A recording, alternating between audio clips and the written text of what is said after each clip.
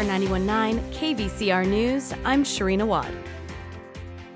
Officials from the Riverside University Health System recently put out a press release related to the death of an infant in Riverside County and are recommending vaccinations to protect the public.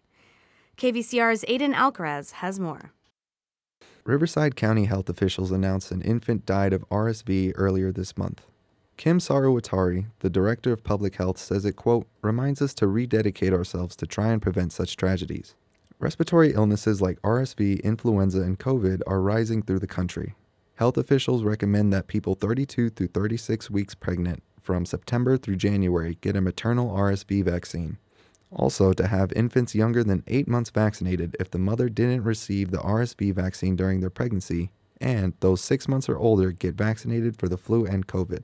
Vaccinations are one of the best deterrents of illness. However, recent Riverside County vaccination rates are lower than recent years.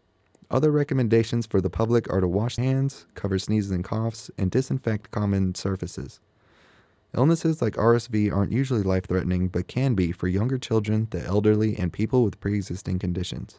For KVCR News, I'm Aiden Alcaraz. The California Faculty Association's week-long strike across all 23 Cal State University campuses was canceled after their first day. KVCR's Tony Lopez has more. The CFA strike was called off after a tentative agreement was reached between the union and CSU management. Faculty have been called to leave their picket lines and return to work on Tuesday of this week. While the agreement has currently not been made public, some highlights of the agreement include a 5% general salary increase for the 2023 to 2024 school year, increasing paid parental leave from 6 to 10 weeks, and improving access to gender-inclusive restrooms and lactation spaces. If approved by the CSU, another 5% general salary increase may take place on July 1st of this year. However, it remains contingent on the state not reducing base funding to the CSU. While no union vote has been announced, one could be expected to take place in the following month. For KVCR News, I'm Tony Lopez. Owners of older homes are encouraged to sign up for state Seismic Retrofit grants.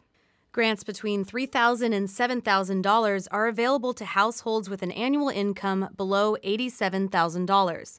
The grants are administered under the California Residential Mitigation Program.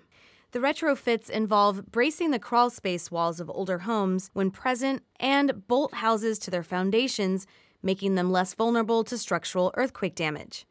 In Riverside, eligible homeowners in 8 zip codes have until February 21st to sign up. Millions of Californians could face higher internet bills this spring if a federal discount program for low-income people shuts down. Here's LAist digital equity reporter Nereda Moreno with this report. The Affordable Connectivity Program provides $30 off your monthly internet bill. About 2.8 million California households are enrolled, but the program is expected to run out of money by May. The FCC says it will stop accepting new applications on February 7th unless Congress votes to keep funding it. People who are already enrolled will continue to receive a discount through April or until funds run out.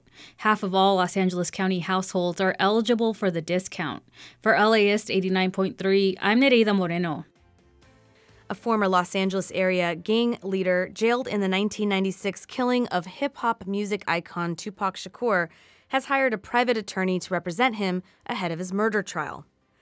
Documents posted Thursday show that Dwayne Kef D. Davis dismissed court-appointed lawyers and hired Carl Arnold. Arnold has 20 years as a criminal defense attorney. He's also been sanctioned twice by the Nevada State Bar. Davis is the only person still alive who was in the car from which shots were fired in Shakur's killing.